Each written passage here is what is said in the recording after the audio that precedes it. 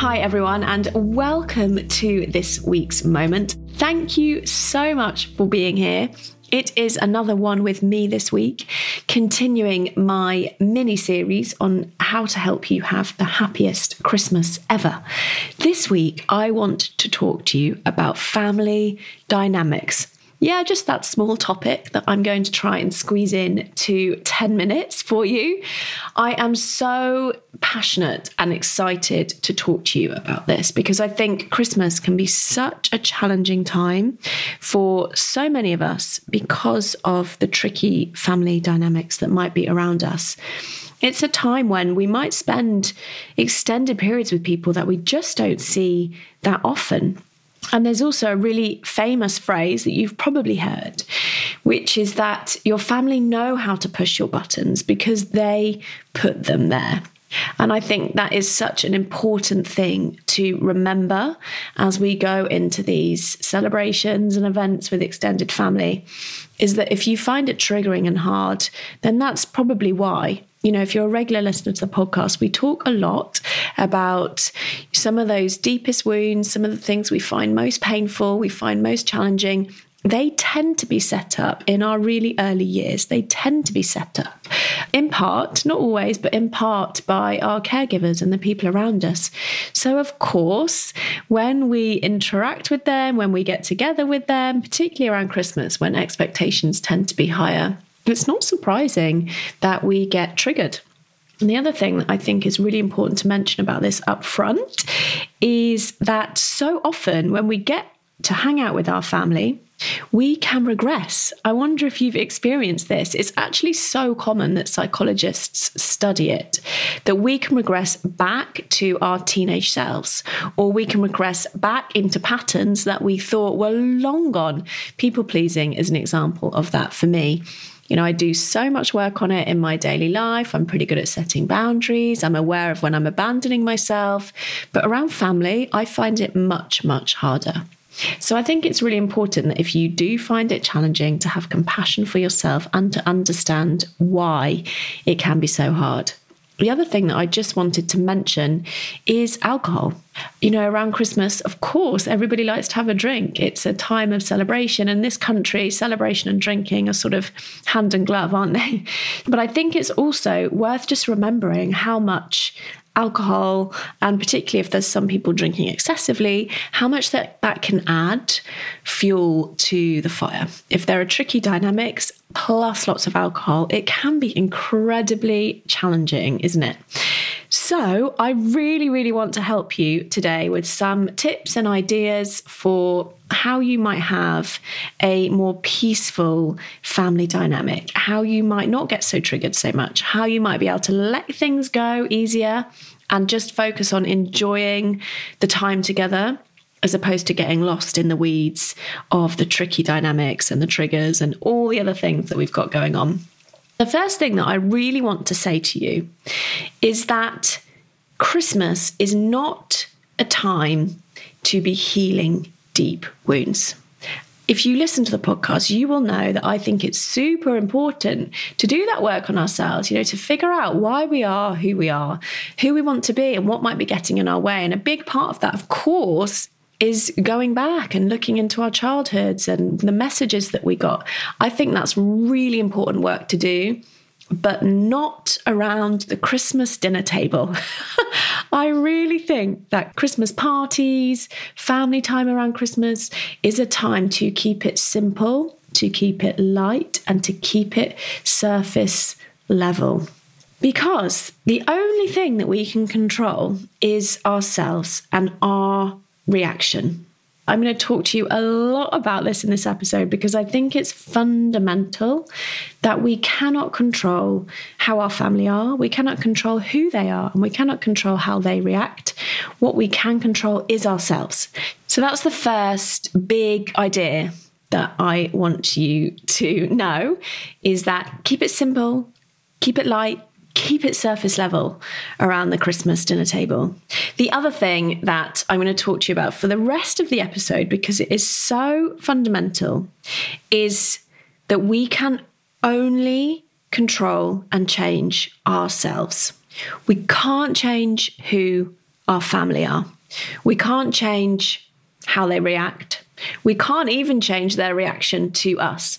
The only place we have any control is ourselves and our reaction.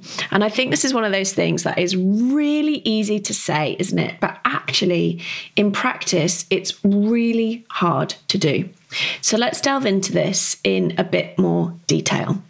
One of the things working with hundreds of clients on this over the years that I've seen, and one of the common triggers and friction points in families, is when we expect people to be different than who they are.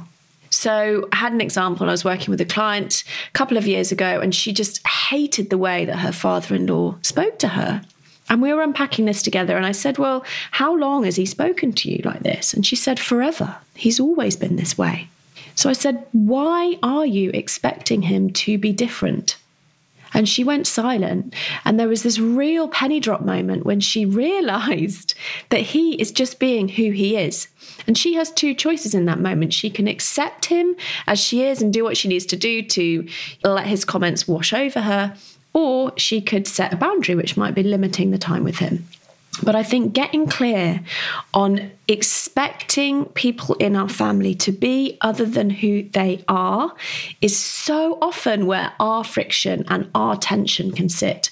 So if your mother-in-law, for example, has never offered to help you with the washing up, don't get frustrated when she doesn't offer this time, because she's showing you who she is. Now, it may be that you want to ask her. It may be that it's a boundary that you want to set. You know, if you're going to eat here, we all muck in and help. But that is taking action. That's really different than sort of sitting and seething in that annoyance and then sort of bitching maybe to your partner or your sister about it when she's left the room. So I think this is really important, is can you accept people as they are? Stop expecting people to behave differently than perhaps they've shown you for years. And of course, you might want to take some action around that. You might want to set a boundary or do some communication or whatever it might be. But fundamentally, are you expecting people to be different than who they are? So have a think for a minute. What are your expectations of people? Are those realistic expectations? The other thing that I wanted to talk to you about, how to keep it drama-free, is to plan ahead. As we were just saying, people have shown you who they are in your lives for years, most likely. It is so brilliant and useful that patterns get repeated and that people are highly predictable. And the reason it's brilliant is because we can plan for it. And so often we put ourselves in these challenging situations around Christmas parties, family get-togethers, and we expect ourselves to be able to handle the challenges as they come up in the moment. I think that's too high an expectation on ourselves. I would really invite you to plan ahead. Some of the ways that you can do that is think about, what are some of the safe topics that you want to talk about with your family and your extended family? What are some of the things that you won't discuss? So for an example, some things that you might not discuss might be the past, it might be politics, it might be your personal life. There you go, 3 Ps, past, politics, personal life. What are the things that you will discuss? Have this prepared so that if someone asks you a really challenging, triggering question, maybe about your recent separation, or maybe you lost your job, or maybe you've just moved home and you don't want to talk about it because it feels too sensitive and triggering, have something prepared that you will say back to that. So you could say, oh, I think about that all the time. You know, just for today, I don't want to talk about that. Or you could say, oh gosh, don't get me onto that. I'll talk forever. How are you doing? Really simple, easy ways just to deflect the conversation back if it's something that you don't want to talk about. But please prepare it, because in the moment, if you're asked one of those questions that you don't want to answer or doesn't feel okay for you to talk about, 2 things are likely to happen. You're either going to overshare and start telling Auntie Jane all about the pain, and you're thinking, why am I saying this? I don't want to be saying this. Or you might get defensive and angry. Neither of those things are ideal. So give yourself the best chance and plan ahead and think about what you might do if some of these challenging things come up. It's also not your job to prove how you're living your life to your family. It's not your job to enlighten anyone in your family or to have to give reasons as to the choices that you're making. That is not part of your responsibility. Please remember that if you have a tendency to over-explain and maybe want to justify your choices. So my reflection question on this one is, what might trigger you? What might annoy you? And what can you do about it? How can you plan ahead? I also want to talk to you about boundaries. If you know me, you know that I am really into boundaries. And I think at Christmas, around family dynamics, it's really important to have thought about this. So, what are some of your non-negotiable boundaries around Christmas? What are they? Are they, for example, about the kids' bedtimes? Are they about what you will or won't eat around the table? Are they about maybe your kids having sugar? You want to get really clear on what those non-negotiable boundaries are, because those might be the ones that you want to communicate very clearly and kindly ahead of time. And what are some things that you might flex on? So, for example, you might not normally let their kids have much sugar, but around Christmas, you're going to let them have some chocolate. If you can agree those up front, particularly if you're co-parenting or if you're with a partner, that's going to be super helpful. I think it's worth just touching on here. When I'm communicating boundaries with my family, I don't use the word boundary. I think that can sound sort of therapy language. I think it can sound quite superior, like you're saying, I've done my boundary work and this is my boundary. And I think when we communicate from that place, you're likely to get a defensive response back. So I would keep my tone very light, very clear, very kind. So, this year we've decided the girls have had way too much chocolate in the run up to Christmas. So actually, could we all just agree not to give them too much chocolate on Christmas Day? Could be an example of how you might set a boundary, as opposed to sitting everyone down and saying, right, this is my boundary. Can you see the difference in the tone and the way that you do these things? We can be incredibly boundaried people with immense amounts of kindness and compassion as well. So those are my 3 top tips. One is Christmas is a time to keep it light. It is not a time to be doing deep, heavy lifting on the past, on childhood wounds. Also want you to think about your expectations. Do you have unrealistic expectations of family members, and how are those creating that tension and that friction? Plan ahead, think about what might trigger you and what would you say back? What are you going to do if you feel triggered? Give yourself the best chance. Plan ahead. You'll know what those things are going to be, because chances are they've happened before.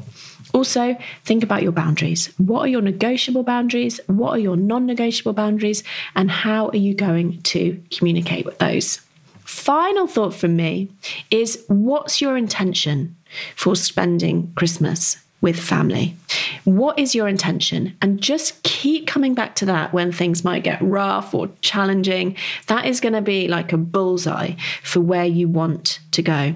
So keep coming back to that intention. My intention is to keep it light. My intention is to enjoy their company. My intention is to give the kids a great time. My intention is to relax. Whatever it is, keep coming back to it.